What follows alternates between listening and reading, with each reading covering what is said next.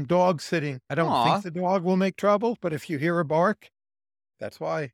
Well, so do you think AI will lead less people to want to have pets? I think AI will lead people to have fewer friends.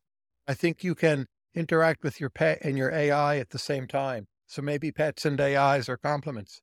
I don't know. I feel like there's going to be some more like emotional support you get that currently you have these downsides of like having to like pick up poop and whatever. But the pet is also physical emotional support, right? So the dog sits on your lap, the cat purrs, and the less time you're spending with your friends, the more time with your AIs, the more you might want physical interaction with your pets. Okay. Maybe demand for hamsters will go down. Okay. But like the weight and the heat and the furriness you think is like a key part of the value proposition. Absolutely. PetSmart you can use, by the way. I wasn't sure if that was the show, Yeah. but Yeah. Oh yeah. No, viewers that one was like good. the sort of spontaneous non-show element of shows.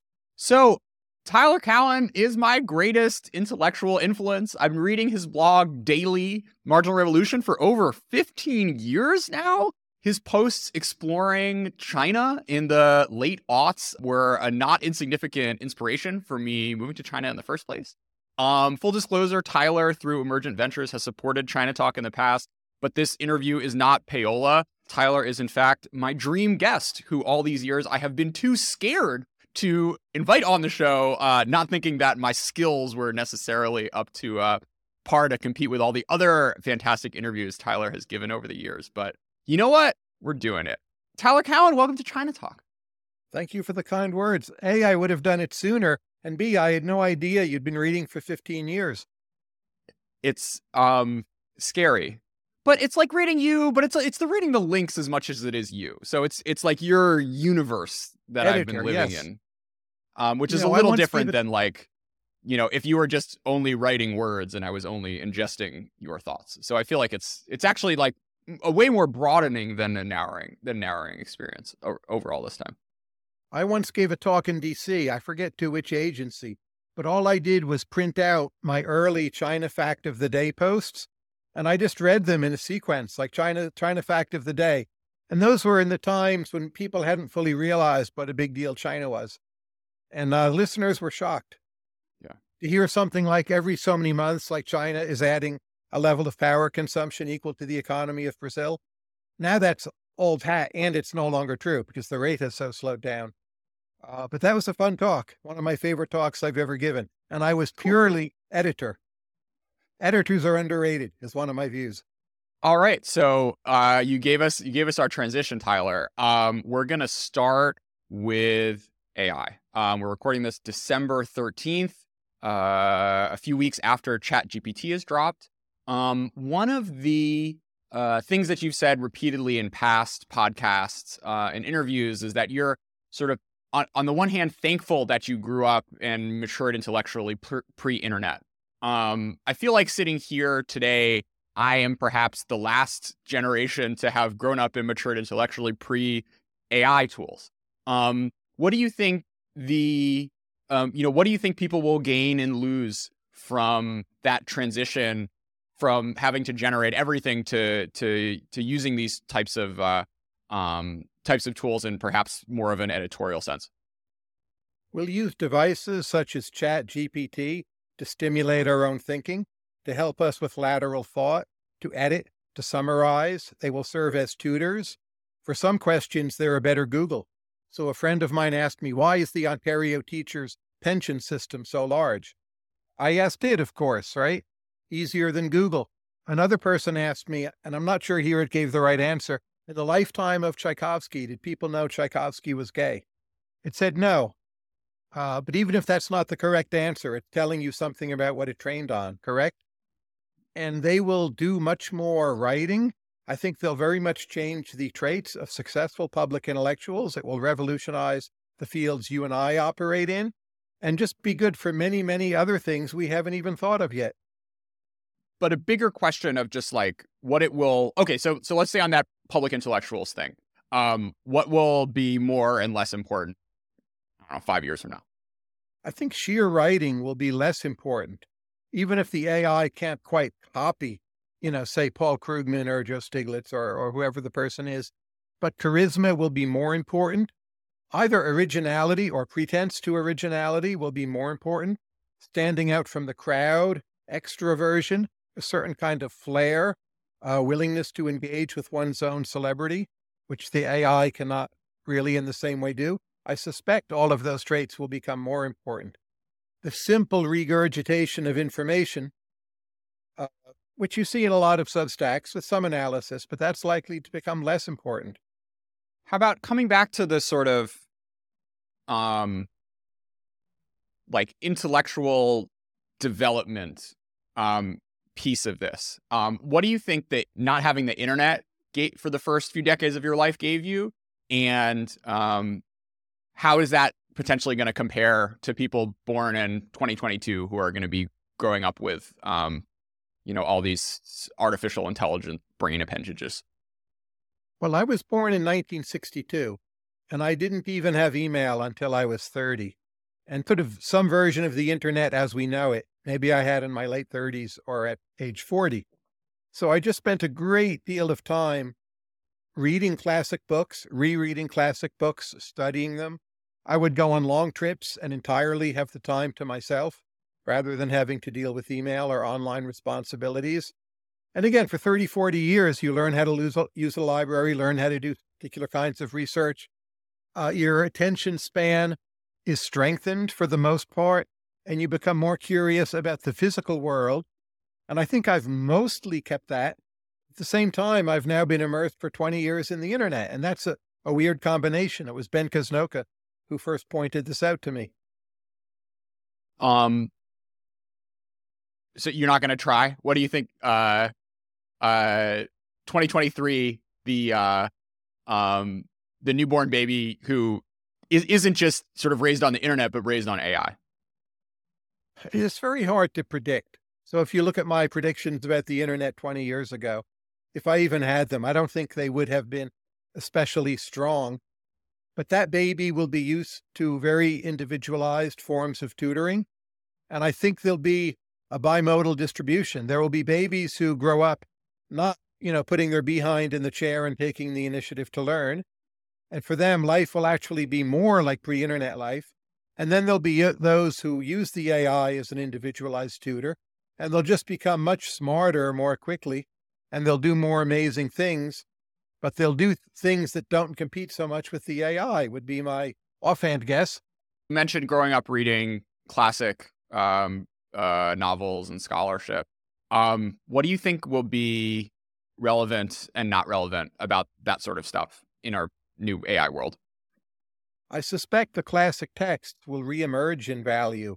So say reading Plato or reading Kant or reading Adam Smith gives you a sense of a vision and big picture thinking that it seems for some while the AIs won't be able to give us, maybe never. Or simply scanning the internet for facts, the AI might give you a very good digest, which you'll consume in less time, and you'll then seek out the thing the AI can't give you at all. And that will again be radically original big picture thinking. So my hope, not really a prediction, but my hope is people will go back to the great classic texts and study them. What do you think? But I'm a little worried people will just say like, oh, Plato's Republic. Oh, please, Mr. AI, Miss AI, spit out the summarized version for me. That's my nightmare. It could go that way too. So what do you think sort of like middle school and high school history, literature, English instruction will end up turning into? Well, I think it will be more privatized. There will be greater use of oral exams, giving people paper topics to write. Maybe you will do it in class, but I think that will radically change quite quickly. It already should change. And maybe there will be more playtime in better schools, but I think the education each individual child gets will be more different than, say, has been the case as of late. That's already a trend with the internet, that you can customize things, what you read. Now you'll literally be able to design your own education by speaking to your AI, and your AI can be trained on data sets that you or the parents want. So you'll have your own personalized, familiar, you could call it, to refer to the old world of witchcraft, and it will do things for you. It's scary too, right? I'm mostly excited, mostly positive. But one would be naive to only see the plus side of this. How would you think about the net impact on, you know, human psychologies? What happens to suicides 5-10 years from now, thanks to trying to isolate AI as a independent variable? It's very hard to predict, in which country suicide will be high and low. None of my current intuitions seem validated. So you have countries with somehow odd temperaments. Is it, I think, Hungary has a high suicide rate? Well, why is that? I don't have any good theory that explains it. Often wealthier countries have higher rates than poorer countries where people are less happy. Maybe it's something to do with the peer effects or your expectations. But I would say in many ways, people growing up will feel belittled. And perhaps they will do more sports or do more gardening, or they'll do more fencing, or they'll do things to establish their originality in fields where the AI cannot readily copy them. So again, in some ways, it may be more of a 19th century education in the aristocratic sense. You do a grand tour of Europe. You learn how to punt on the Thames or something. Again, those are just my intuitions. They're a bit weaker than predictions, but I suppose I expect them more than some of the other scenarios. So more like coming back into the body than being content to live online, because if you're just online all the time, you're constantly, unless you're sort of a second or third standard deviation person, you're constantly getting sort of bombarded with the computer being better than you at anything you could possibly imagine doing. Yeah, it'd be like playing chess against the computers, which most people don't do. They might in a training sense. So an interesting question is, would you program your AI at a quote unquote stupider level and train yourself against it in debate to make you a better debater, and then keep on trying to beat it at higher and higher levels of AI intelligence? So is that a way people will use to try to become better debaters? Probably. It's interesting that chess computers are nearly perfect, but it's still the humans we watch. So earlier today, I was watching Magnus Carlsen beat Caruana. I could have watched the computers, but it didn't interest me. But that makes prediction hard also. So, Tyler, I played chess until I was 7. And when I, blundered a queen in the last game of a tournament and decided I would never play again. And fast forward 25 years later, after the sort of cheating scandal over the past few months, and I started picking it up again. What do you think going from 0 to 12 or 1300 trains you in mentally? I don't know, probably nothing. Maybe it trains you in sitting still a bit. But at a level of 12 or 1300, it's often hard to understand why you lost. You might see that you blundered your queen or a rook, but in some deeper sense, that's endogenous. How you got into a position where blundering your rook was so easy to do is maybe harder to grasp. I think at ratings like 1700, 1800, people really start learning why they lost, and they become more meta-rational. They realize when they should defer to a better opponent or to a computer. So it does happen. So how do you think AI's impacts are going to be distributed across developed and developing countries? I don't have a good sense of that. In many much poorer countries, I would suspect they'll have free or near free access. And a lot of ordinary intellectual work will be done by the AIs. And in an infant industry argument sort of way, maybe that will limit their ability to produce homegrown intellectuals. Because the idea that you get your start by doing 4 years of journalism, and then you write a column, and then later on you're writing books, a very typical path, especially in poorer countries. That might be harder to do. Maybe there'll be fewer opportunities. Writing will be more the province of the wealthy. Again, just an intuition, but that's what comes to mind. What about from a sort of institutional upgrading angle where, you can sort of short circuit bad teachers and inefficient bureaucracies by all of a sudden sort of putting AI into the bloodstreams, and then your sort of gains you get from governance actually are potentially higher in the developing than the developed world? There'll be some of that, but keep in mind, you can do that now with the internet, and plenty of people in whichever country don't. So it's the willingness to do it as you might learn from your parents that is scarce. that piece of context. And I'm not sure the AI helps with that a lot. If the AI makes that process a lot more fun, it might. But there's already YouTube, and YouTube is the world's greatest educational vehicle of all time. And plenty of people do it. Plenty of people just use it for fun, for music, maybe for bad purposes. So, like how much is AI an upgrade over YouTube? I think at first, for poorer countries, not much at all. In some ways, it might be worse because it requires more literacy. Now, pretty soon, there'll be some kind of integration of these AI systems with video, with voice transcription, with search, with other things. And that itself will matter. But if you just take pure text AI, I don't think it's a game changer in those places. Sure. What do you think AI tools are going to do at the top end of cultural production? How much better can we hope things, books, movies, novels, video games to get? People will have access to a lot more ideas and a lot more tools and a lot more techniques, and they will do amazing things with that access. But at the end of the day, a lot of artistic creativity comes from scarcity. Art Tatum sitting down at a piano, a Florentine Renaissance painter, with tempera paint and a board to work with. So I'm not sure that quality will go up. I don't necessarily expect that. But there will be a certain kind of elaborateness of creation and presentation that will be explored to a new and extreme degree, new styles that will be fascinating and thrilling and interesting. So in one sense, I'm not optimistic. In the other sense, I am. There'll just be a whole set of new styles based on a kind of elaborateness of the inputs.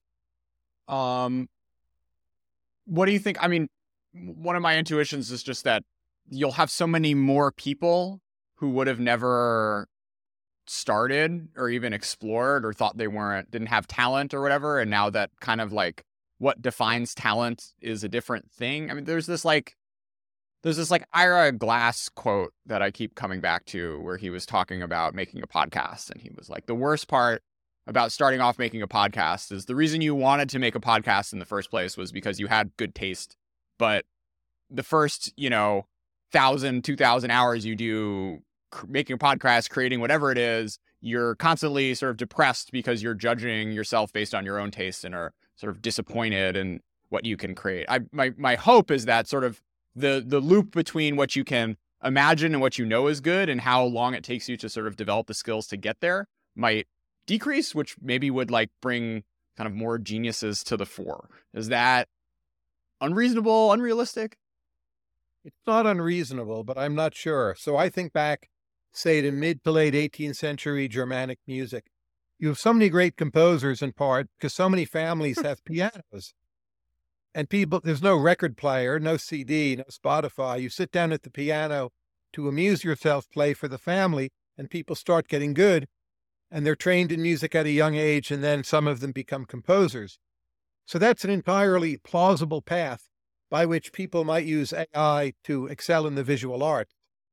But there is an alternative scenario where the AI ends up being more like an iPad, that you just use it to keep busy.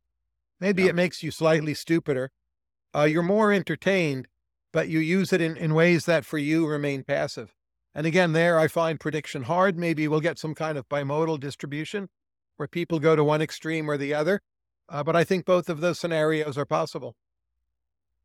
What's the most breathtaking thing that AI has done for you so far? Well, AI is not an entirely well-defined term, right? Sure, whatever. Just that Google works so well is a kind of AI. And Google searches have done me very well as a blogger for 20 years now. And there's not any single act of Google that stands out. But the mere aggregate of how useful it is maybe would be the number one contribution of AI. Let's say the role of AI in medicine, is not always transparent. Presumably, I've benefited from that.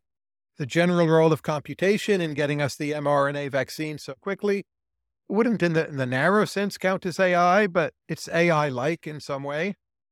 So it depends what you count. So I was playing around with ChatGPT the other day and trying to kind of come up with visual art for a podcast that I recorded about semiconductors. And I asked it for visually interesting ways to describe a semiconductor fab. and it came back with me. It came back to me with clean room cathedral, which I then put into Google and realized no one had ever put those two words together before on the internet. And how was the image? Good? It was okay, but actually, it's interesting because like my imagination was actually better than what Midjourney gave me. I think I still needed to kind of like fudge it a little bit. Yeah, boost your creativity. Like, oh, I should run with that idea. So that's the positive scenario. I think we'll see a lot of that. So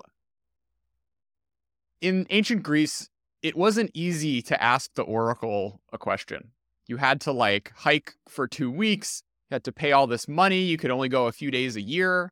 What does it mean that we now have, on-demand oracles? Some people will worship them as gods. Keep in mind, in the ancient Greek world, you have more local, lower status oracles that you consult, right? Even just soothsayers. So in some secular way, we'll become more religious. We'll be more obsessed with these things. Some of us may fall in love with them, as in that movie Her, which is an excellent film. And I think, who loses influence is a question I think about. Well, do you go to your priest or rabbi less, right? Do you go to your friends less? Maybe you go to everything else less. Will people be asking, or are they already asking, ChatGPT, well, who is it I'm most likely to marry? Maybe you need to reword the question to get through the filters, but there's a way to jailbreak it, right? Will I marry before I die? How should I find my true love? Is John Smith the love of my life? The possibilities are unending, but people are going to believe the thing in part. That's what matters.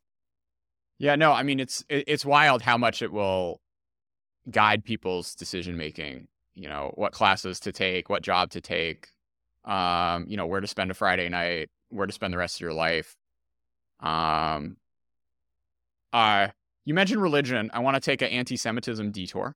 What does it mean for America that we now have sort of anti-Semitism back in the,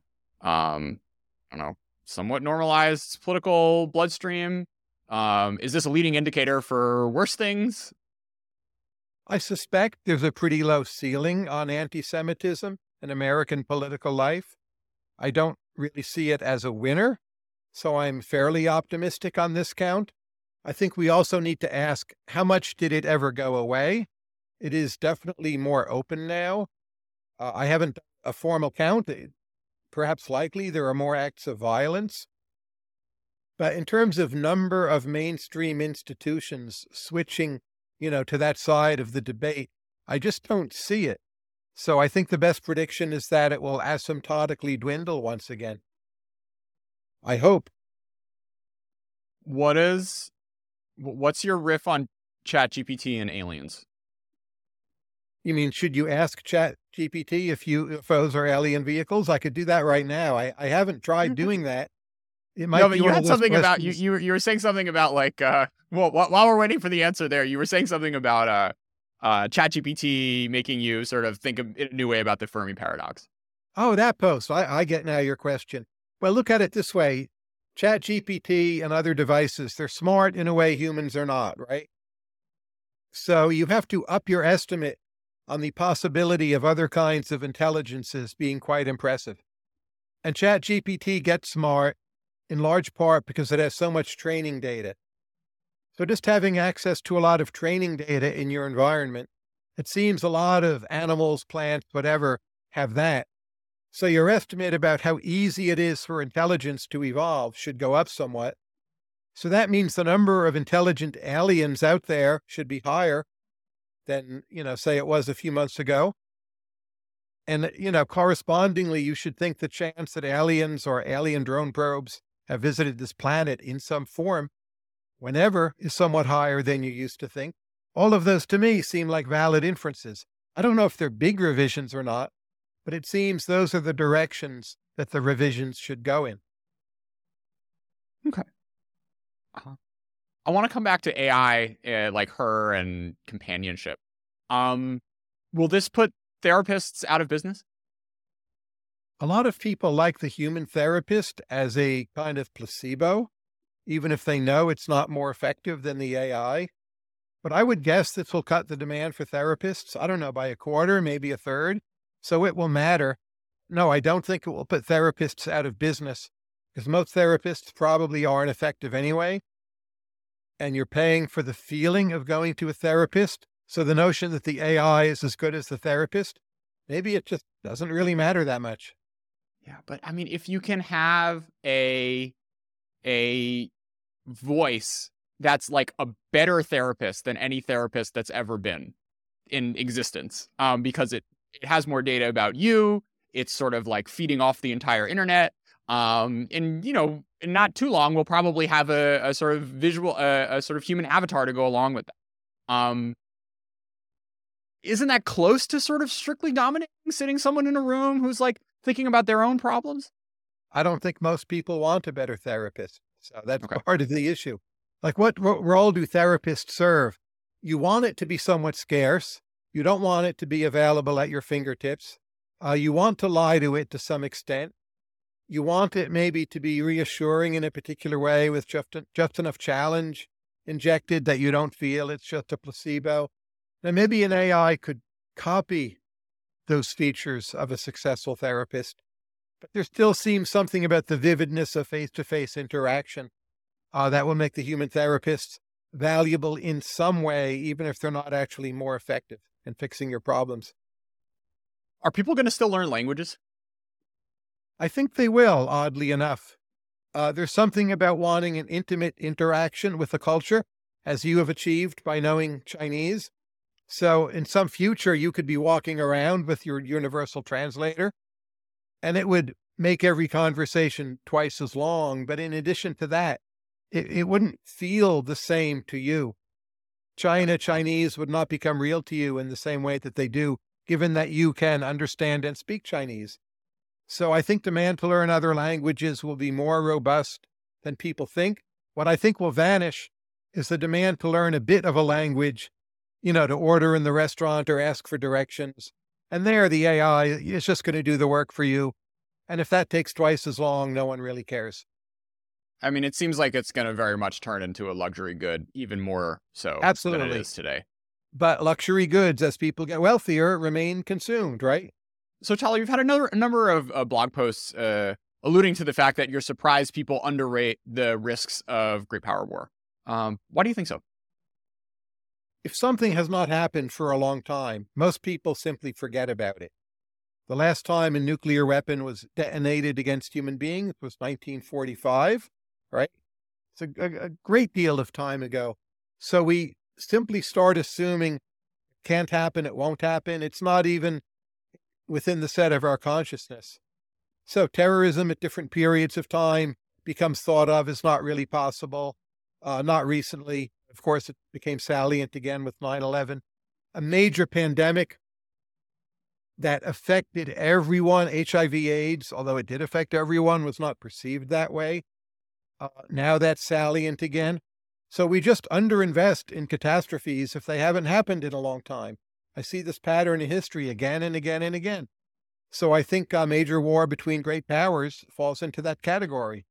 And now with Russia, Ukraine, China, Taiwan, it's no longer the case. People talk about it a lot. I'm not sure how much the talk helped, but at least there's some basic awareness. These things can happen. If China does invade Taiwan in the next 5 to 10 years, what do you think the odds are that the U.S. would join the fight? If it happened very soon, I think the odds are extremely high. And I've asked people who ought to know, and they confirm that answer. Now, maybe some of that response from them is a bit strategic, a kind of bluff, but I don't think it's only that. I think the United States really would be obliged to respond, or you're faced with a world where South Korea and Japan get nuclear weapons. There's quickly a war between Israel and Iran. Countries in the Middle East, Turkey, Saudi, UAE want to get nuclear weapons. Our other commitments become much less credible. And we don't want that. So we would do something quite significant in a military way. Now, how things are 9, 10 years from now, say there's an evolution of Ukraine-Russia situation. Well, could that change our views on Taiwan? Absolutely, it could. But at least anything close to the status quo, I'm pretty sure we would respond in a significant way. This episode is brought to you by Shopify. Forget the frustration of picking commerce platforms when you switch your business to Shopify, the global commerce platform that supercharges your selling wherever you sell. With Shopify, you'll harness the same intuitive features, trusted apps, and powerful analytics used by the world's leading brands. Sign up today for your $1 per month trial period at shopify.com/tech, all lowercase. That's shopify.com/tech. So the sort of Trumpist isolationism rises again as the thing that changes the dynamic. You're giving pretty low weight to. I don't see the evidence for that. I don't think it's the view of the American electorate. I think American elites, for the most part, accept and embrace the idea of some degree of American hegemony. And no one wants to be the president presiding over a world where American global credibility has gone kaput. And just though you lost Taiwan, it looks bad in the election. Wars break out other places. There's chaos in Asia. There's a problem with semiconductor chips, depending on exactly how the war goes, possibly a recession or depression as a result. Politicians don't want that. They will fight back.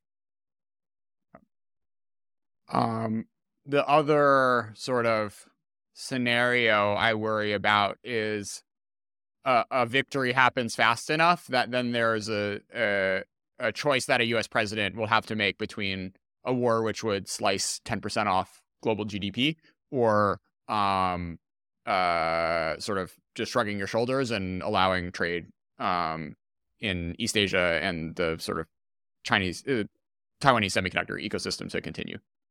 And that, I think if the war is over that quickly, you're right that it becomes a real dilemma.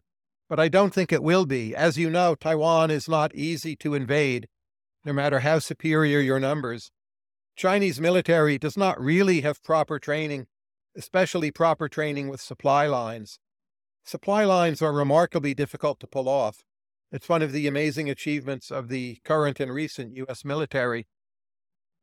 So there's going to be bumps along the way, even if you don't think the Taiwanese put up a Ukrainian-style resistance. And U.S. can deploy its military assets really very quickly. So the idea that we wake up one morning and Taiwan has fallen and then, oh my God, what do we do? We have excellent intelligence, satellite information. So I think it's very unlikely that's how it's done. How much impact do you think the recent protests will have on Xi's governance into the medium term? Well, we're speaking on what, December 13th or maybe December 12th?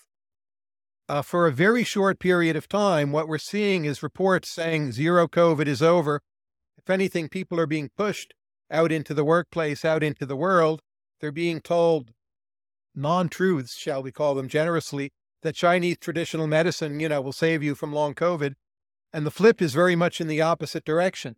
Now, this being China, I'm reluctant to predict that will last, but it certainly seems like a possibility that it will last. That you go from one extreme to the other, and above all, what's important to social solidarity. And so thus we'll get an overreaction toward openness rather than zero COVID and everything being, sequestered, locked down, or closed. So it's likely those protests will have mattered a tremendous amount. Sure. I guess my question is more like beyond the specific COVID policies. If like concern about social stability changes, the tightness or looseness of or foreign relations. Well, I would put countries or regions into two categories: those that are easy to predict and those that are hard to predict. If you look at the history of India, it seems to me relatively linear. You have some big changes, like it's colonialized, then it gets its independence. But those happen at around the same time a lot of other places are colonialized and get their independence. Growth rates are pretty steady. If you just are predicting with India more of the same for centuries, you'll do okay. You can't do that with either China or Japan for whatever reasons. If you predict more of the same, you miss the Taiping Rebellion, right? You miss the Boxer Rebellion. You miss the communist revolution. You miss Deng and the liberalization starting in 79, or some would say earlier. You miss what's happened recently with the move toward greater autocracy. So China is one of the hardest countries to predict. You periodically get these very major sudden flips that most observers are not predicting. So I'll just predict that China will stay hard to predict. Whereas if you have riots or demonstrations in India, I'll just say, we're going to get more of the same. Like we're still going to have some riots and demonstrations, but India will still be India. I'm not going to say that for China. So as a sort of corollary to that, what's the point of regional studies? Well, look, you need smart individuals in the State Department who have credentials, the ability to command facts intelligently, the ability to be persuasive, and they are credible. If you've done regional studies on China, are you in a better position to fill those jobs? I would say absolutely.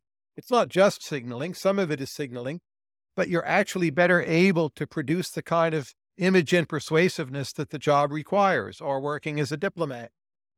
Now, people who do regional studies do not only work for the State Department. That's just a very simple example that helps you see that it still can be quite useful.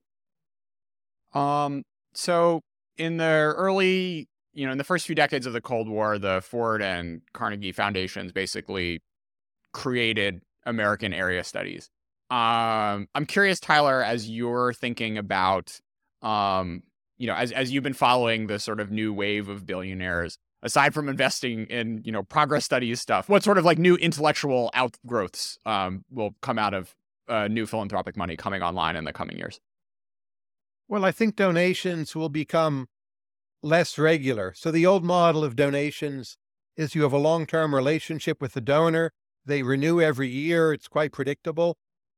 I think younger donors, they think more in terms of venture capital, like hit and run, give something a boost to get it started and then hope it can find a way of supporting itself. Be more non-traditional, take more chances, invest more in individuals, be more skeptical of universities and nonprofits. Those are all trends I see with tech money and crypto money. Now, how much more tech and crypto money will be generated? On tech, I'm pretty optimistic. Crypto money, I guess I'm less optimistic. That will depend. But I think those are some of the trends we're already seeing in philanthropy. And I think as it relates to China, a lot of donors would like to do something, but they don't know what to do. To say somehow you want to improve American relations with China, well, what exactly do you do? It seems like there's a lot of ways you can spend a lot of money and just get marginal impact, like make a big donation to a regional studies program at a major university. It seems not very leveraged. And people are looking for something to do, and they're also afraid of becoming a target of China. So we'll see. But I'm not sure that area will change so much. How would you spend money to prevent World War III? I don't know that spending money is the way to do it. If I were the U.S. government, and of course I'm not, what I would do is go to some of the countries that we're not so friendly with and shore up, boost the quality of their early warning systems so they don't fire nuclear missiles thinking by mistake that they've been attacked, which indeed happened several times during the Cold War, and we almost had exchanges of missiles. So you want to give those, evil state parties better information than they probably have now. Now, this is all, high levels of national security. It could even be we're doing more of this than we let on. I don't think we are, but it's possible we are. But it seems to me that's some low-hanging fruit that we could be doing more of. It's not something I can do. The thing I do is just talk more about the issue and try to raise consciousness.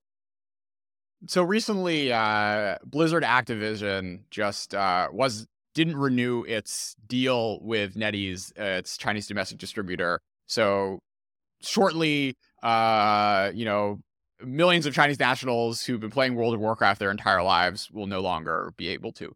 I'm curious, how important shared cultural touchstones like, video games, the NBA, and Marvel movies are to keeping the peace. I don't know. We had plenty of such touchstones with, say, Germany before World War I, World War II. It didn't matter. But it's certainly worth trying. I had my own project to improve relations with China, which failed, by the way. I wrote a manuscript for a book, and my plan was to publish it only in China. And it was a book designed to explain America to the Chinese and make it more explicable, more understandable. So I wrote the book. I submitted it to Xinhua, which gave me a contract, even paid me in advance. But then a number of events came along, most specifically the Trump trade wars, and the book never came out. They're still sitting on it. I don't think it will ever come out. But that was my, you could call it misguided project to just do a very small amount to help the two countries get along better. Wow. What were your themes? Well, if you think of Tocqueville, he wrote Democracy in America so that Europeans would understand America better, right? Yeah. So I thought, well, if we're trying to explain America to Chinese people, it's a really very different set of questions, especially in the 21st century. So I covered a lot of basic differences across the economies, the polities. Why are the economies different? Why is there so little state ownership in America? Why are so many parts of America so bad at infrastructure? Why do Americans save less? How is religion different in America? That was, I think, an especially sensitive topic. And just tried to make sense of America for Chinese readers, but not defending it. Just some kind of olive branch of understanding. Here's how we are. And I don't know. I don't think they'll ever put the book out. And of course, by now it's out of date. Yeah, but there's plenty of other people, other countries on the planet who, could use a little, civics 101. They could. I mean, this is a book written for Chinese people with the contrasts and data comparisons to China. Yeah. So to sort of send the same book to, Senegal, I don't think would really make sense. Yeah, but if you publish it in the US, it will osmose out. I don't think it needs to be published by Xinhua for Chinese people to read it, Tyler. I've thought of having it translated into Chinese, distributed samizdat in some way. Yeah. Haven't ruled that out. Not a lot of downside, I don't think. No, no downside for me. But you want to do things right. And I kept on waiting for Xinhua, and now I've really completely given up.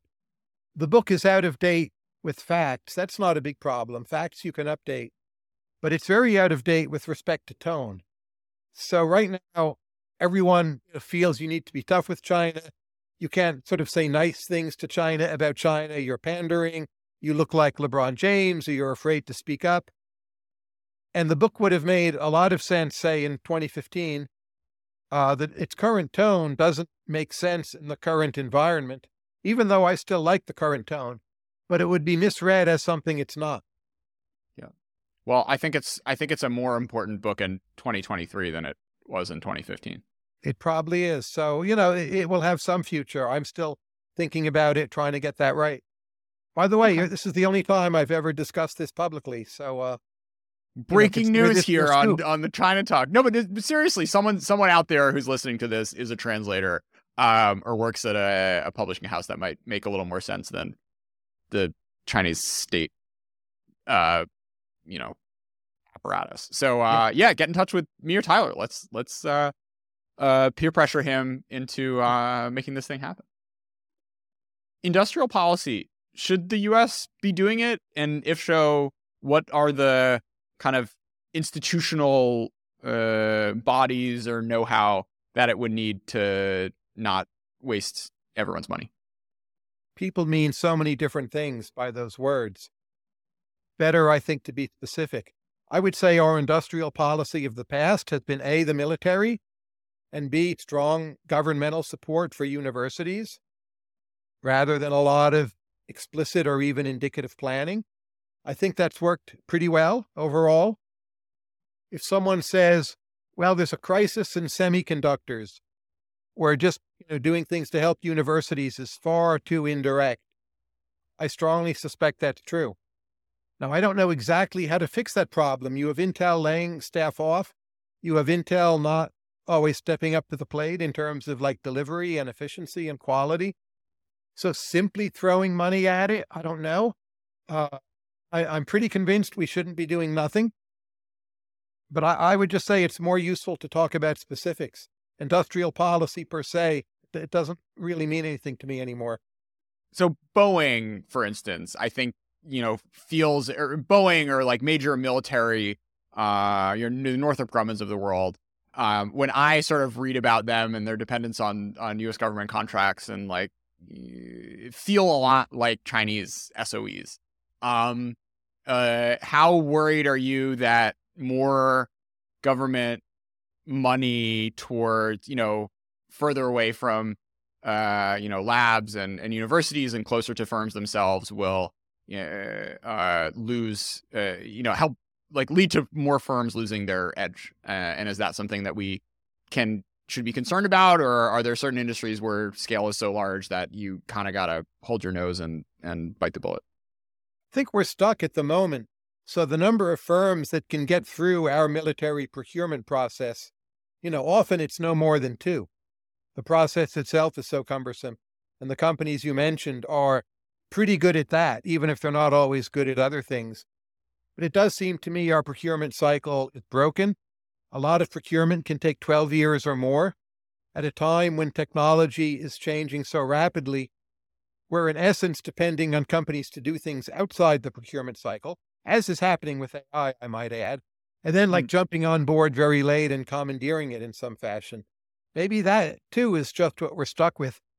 It's just hard for me to believe that what we have now is the best of all feasible worlds. There must be a way to improve it. I'm not the person who has the knowledge to tell you how to do that, but it has to be broken and wrong, is my belief. Tyler, what bureaucracies or organizations throughout history would you have most liked to work at or be a fly on the wall for?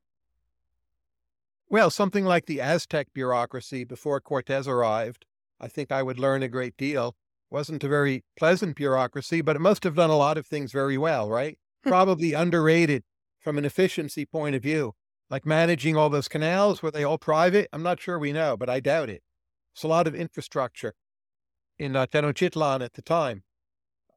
Almost certainly a strong public role in that.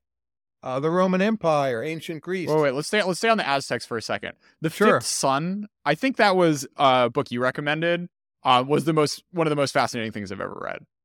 It was this, I think, anthropologist, who, the source material for the Aztecs is like first generation folks or like people who were talking to the Spanish. They had codices, right? And the libraries of the Aztec Triple Alliance were burned, so we're not sure what they had. Yeah. But it was a truly remarkable civilization. When the Spanish arrived in what we now call Mexico City, they were impressed and astonished, especially by the network of canals. And if you look at what we now call biotechnology, they bred corn, a remarkable achievement from, what was a weed called teosin that was very far from modern-day corn. And they turned it into a food that drove numerous civilizations, including a lot of European civilization. And these were just untutored, in the formal sense, untutored farmers in central Mexico, just playing around with plant breeding. Yeah. And that led to achievements that really no other civilization has come close to, actually including ours, as far as I can tell. So extraordinarily impressive set of people and culture. The language, Nahuatl, is beautiful. The poetry, what we know about them, it all just seems incredible. Quality of the food. You mentioned the Roman Empire. Well, look, you're curious. How good was it really? How far did its reach extend? Someone writing another history book is not really going to teach me that. But if I could go back and work for the empire, say AD 150 or, pick your year, I feel I'd come away with a pretty good sense of things. How long did it actually take to get a message to the other side of the empire? How were grain deliveries managed? How binding were the price controls and so on? I'd learn all those things. How can you not want to do that? All right. Let's do the past millennium. Pick a few. Current Singapore. I've gone to Singapore many times. I love my conversations with people who work in the government of Singapore. And to work there, I'm not a citizen and so on, but that for me would be a great honor. And I would learn a lot. How about a U.S. bureaucracy? Well, something DARPA-like would be my pick. Now, maybe DARPA itself. As you probably know, the NIH is introducing its own version of a DARPA-like institution for healthcare. Uh, I know some people who are working with them trying to make it better. I think those would be some areas where maybe I could have some positive input. But you put me somewhere like the Fed, even if you like my views, I don't really think I could contribute to what the Fed is doing. They have an excellent, numerous staff. I don't per se know anything those people don't. I think my marginal product at the Fed would be zero. And what about not your less your marginal product and more your, oh, this would be really interesting. I get to learn a lot, or Well, yeah, learn the two something are related, history right? books What's haven't taught interesting me. is to be able to improve or change something. So there's bureaucracies that are hopeless that I wouldn't want to do. There's bureaucracies that are pretty good, like the Fed, where my marginal product would be zero. But basically, a new institution or new branch of an institution is where I would want to be. I gave a talk recently to ARIA in London. Of course, that's British, but that's their new science funding agency, and they have latitude to take a lot of chances. And the people at ARIA, they're all reading my book with Daniel Gross, Talent, and trying to think, well, how can we use this book to shape who it is that we hire next? So to be somewhere like that, I would be excited about. Oh, so do you have some book recommendations about technology and bureaucracy? You know, with books, it really depends where you are starting from. I don't know any magic quality book on technology and bureaucracy that is simply good for everyone. I like the idea of reading in clusters. Like you could pick a bunch of books surrounding the mobilization of technology at the start of World War II. That's a great cluster to read in. Or you could pick history of the National Science Foundation, or history of the internet, or the Pentagon and information technology, and just read through the cluster. I think that's better than looking for the book. I've been searching for 2 years now for something as good as Men, Machines, and Modern Times. I don't know if you've come across That's that very one. good. I think it comes down to reading in clusters. Books Yeah. on technology maybe don't attract the very best writers. They attract people who love technology, which is fine. But there So are really many wonderful biographies of literary figures that are captivating. Virginia yeah, so Woolf, Samuel Johnson, Keynes, who in a way is a literary figure, so many. But when you get to technology, I don't see anything comparable. So yeah, this is one of my questions of the kind of lopsided ratios of book quality relative to topical importance. And I don't want to say that a marginal Shakespeare analysis book isn't important, but where are others where you think there's like overrepresentation or underrepresentation of great books? Well, if you take Samuel Johnson, I believe there are 3 biographies of him that are just phenomenally good, like a book you could just push on someone, not someone totally uninterested, but you can just say, this is a phenomenal book. And there's 3 for one guy. So, I mean, that's great, but it's also a little screwy. Most major tech figures, there's not one such book. And the people who could write great books on tech, like take a Patrick Collison, well, he has a high opportunity cost, of course. It probably won't ever happen. In literature, people usually have very low opportunity cost, and they're rewarded for writing about literary figures. So I think that's the pretty obvious division of where books turn out very well and where quality is underprovided. High opportunity cost, technical subject matter that a bit repels what Mark Andreessen calls the word cells. And that's most of tech. Also, history of science is not the best area to read in. It's extremely important. There's plenty of books full of facts, but if you're looking for, say, a truly charming book on like the history of botany or geology, I'm not saying there are none, but you have to actually look pretty hard. There's a few areas like theoretical physics, Einstein string theory that are enough popular interest. You have a lot of very good books by super smart people like Roger Penrose that are very appealing just to read. Evolutionary biology and Darwin. Again, a lot of great books on that one thing, which have sold very well. So there are these few areas that everyone goes crazy over. And then the rest of science. the development of the science of taxonomy. I did some reading in that area. Very important, actually. Linnaeus and so on. How we classify animals and plants. I'm not saying those are bad books, but there's not one I would push on you. Yeah. I mean, There's just no Richard Dawkins of taxonomy that I know of. what are like, how do I ask this? Like the worst books for people to read at different points in their life. Like how have you seen books ruin, like latching on to a certain book kind of ruin or spoil someone? I don't know. I'm very reluctant to make those judgments. So I certainly know people who have read books and then become involved with cults, either formal cults or informally cult-like institutions. But maybe that was the best they could have done. And maybe they end up doing something useful. Look at Alan Greenspan. He was in the Rand cult, and he ends up running the Fed. Now, opinions differ on how good a job he did at the Fed, but you wouldn't say he just blew his mind on LSD and was a cult stoner and did nothing. He was super successful. So it's very hard to know when a book is truly harming someone. Maybe people should read more bad books and fewer good books. Just the contrarian in me is inclined to wonder if that isn't the case. I wish people in tech would read more humanities. I mean, I definitely have that wish. But did you say like the SPF is the a great example for, maybe this was Byrne. I think Byrne said that, SPF is the great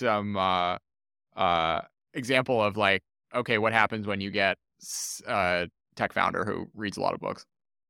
Or I guess he said he didn't read books, boasted right? that he hated books and didn't read he hated them, books. right? He said if you write a book, you're a fool. It should be a 6-paragraph blog post. How should people think about giving away money? Or not billionaires. How should normal people with 4 or 5 digits to spend? Give to give well is one simple answer. They put a lot of serious effort and energy into figuring out which projects should get money. But it's not just about the rational side. You want to give to things where you will feel involved in a way that motivates your own altruism. So it should have personal meaning for you. I don't think it should be a waste. It's often a waste to just give to your alma mater. But the notion that you can sit down in a perfectly rationalistic manner, figure out the best donation, that to me seems a bit off. You need to take your own imperfections into account and to give to things that will remain vivid to you. I think giving to political parties usually is a waste. Overrated. People do too much of it. I can't close on this one, but it's the last one I got. Tyler, what do you think about audio quality when listening to music? I have invested a great deal in audio quality. So I have a very expensive stereo sitting right next to me now. And I very much enjoy listening to the stereo really every day, quite a bit of time. People who just listen on a computer or who listen with earbuds, to me, that's aesthetically criminal. Now, if you have a high density file and the right kind of earbuds, the sound quality might be good, but it seems wrong to me that most music was not composed to be heard by earbuds, and you're injecting it into your brain in a way that is contrary to the intentions of the music makers. And it's a very different kind of perceptual and emotional act. I think you should listen to music in manners closer to how it was intended, and also go to a live concert. So it seems to me with music listening, American society has become much worse over the last few decades. Have you tried IEMs? No. So these are wired headphones that for like $100 can actually blow your mind in terms of quality. I've had very good headphones. I don't think they were IEMs. And the sound quality is good, but ultimately it's not how I want to listen to music. It's somehow taking music out of its proper context. Is there like a skill you wish you had? Reading and speaking Chinese. How about that? That would be high on my list if China truly reopens. Okay. That's a skill I wish I had. I prefer not speaking Russian. Actually, Some of my family speaks Russian, and I find it's better not to understand all of it. What else did we get to on China and AI that's on your mind right now? Well, how's China doing in areas of AI, right? That's a perennial question. I'm not sure I know the answer, but I'm Yeah, that's surprised why I you didn't haven't ask you. asked. No offense. What? That's why I didn't ask you, Tyler. Well, I can tell you what people tell me, and Okay. this is just secondhand, but they say in two areas, AI and surveillance and AI and management of a drone swarm, serious people have told me China is ahead. Other serious people have told me the US is ahead in virtually all other areas. Not quite an endorsement of those views, but I do consider my sources to be highly credible. So it's the best view I have.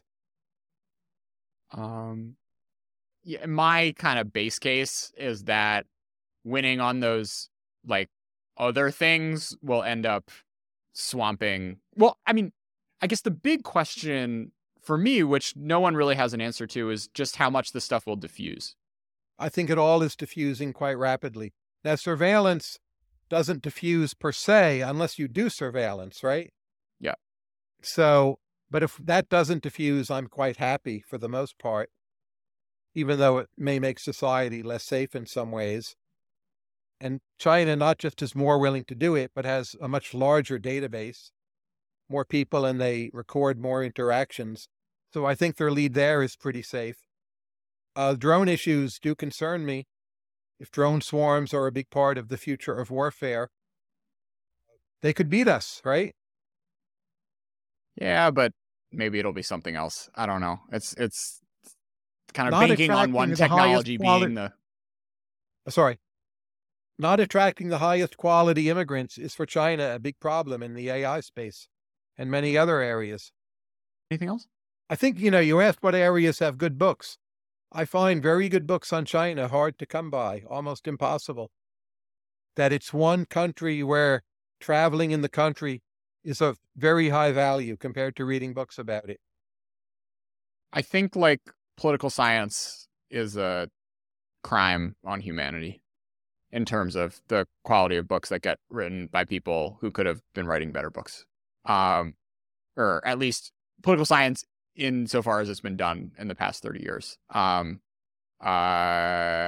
think sort of that's where I see the most like missed potential is early career folks who have done a lot of research, but to get tenure just had to write things which are painful. I agree there's far too much writing for tenure, but it's in most areas. It's not only political science. It may be more obvious in political science because you have a clearer, more vivid image of what the book should look like.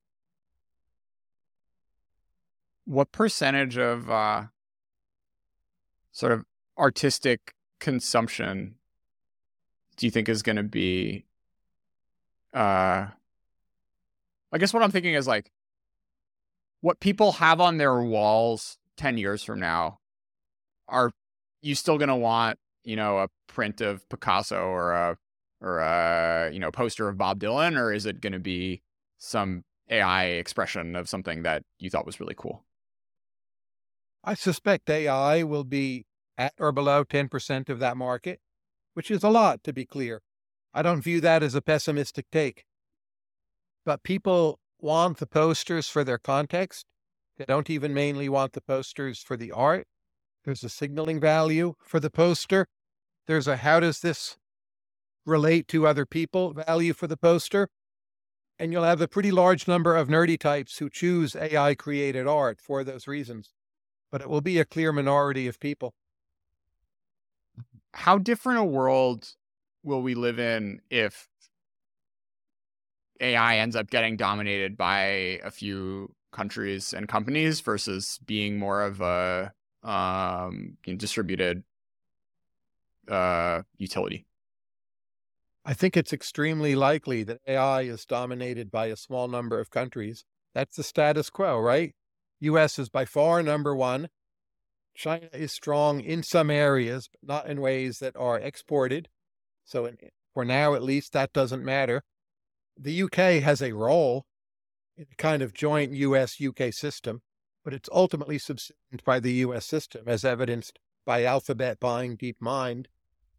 And the European Union regulates AI in such a tough way, I don't think we have natural rivals at the moment. And it may assure, yet another American century. While I am an American citizen and patriotic, I do actually find this worrying. I don't think it's entirely healthy. And what about from a sort of many versus few company, or sort of like from a industrial concentration perspective? 5 years ago, I would have thought it would be highly concentrated. And I can still see the abstract reasons. Well, you have to buy a lot of GPUs, whatever. But what I'm observing in practice is it spreads and democratizes very, very quickly. And I suppose that's my new expectation. And how does that make the world how might that make a world a different place? Well, the old Peter Thiel line, crypto is libertarian, AI is totalitarian. It's probably wrong. AI is looking more libertarian and more boosting of individual creativity and more putting individuals on a par with institutions. Crypto is unclear, but I don't really see how it's been libertarian so far, or not in a good way. Maybe it helps you, get your capital out of China. That's somewhat libertarian. But crypto also gives the potential for everything to be traced. So crypto forensics is a growing field, in part because of the FTX collapse. And crypto may lead us into central bank digital currencies in a way that are a lot like Chinese surveillance, but for everyone in all their financial business. So I'm not at all sure crypto will end up as libertarian.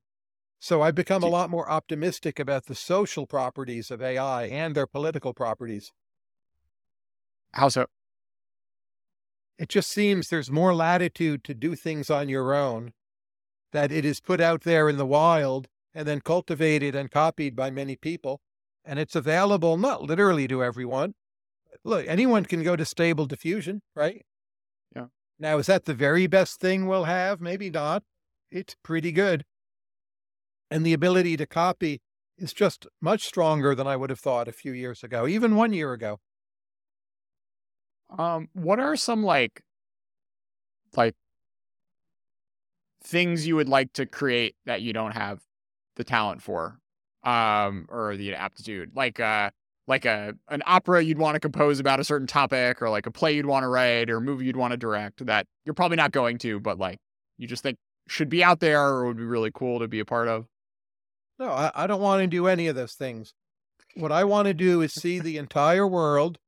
And the person I envy is this guy named Paul Salopek. I have a podcast with him coming out soon. And he has a 15-year project to walk around the world. And right now he's in Western China. And he started in Ethiopia, sort of cradle of mankind. He will end up in Tierra del Fuego. Among other things, it's a remarkable physical feat of endurance. And he's not that young. It's also a logistical feat. And the ability to do that, that's what I wish I had.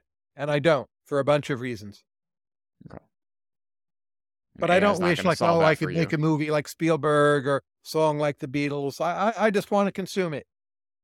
So if I have a long life, I can consume more of it. Like that's my other wish. Gotcha.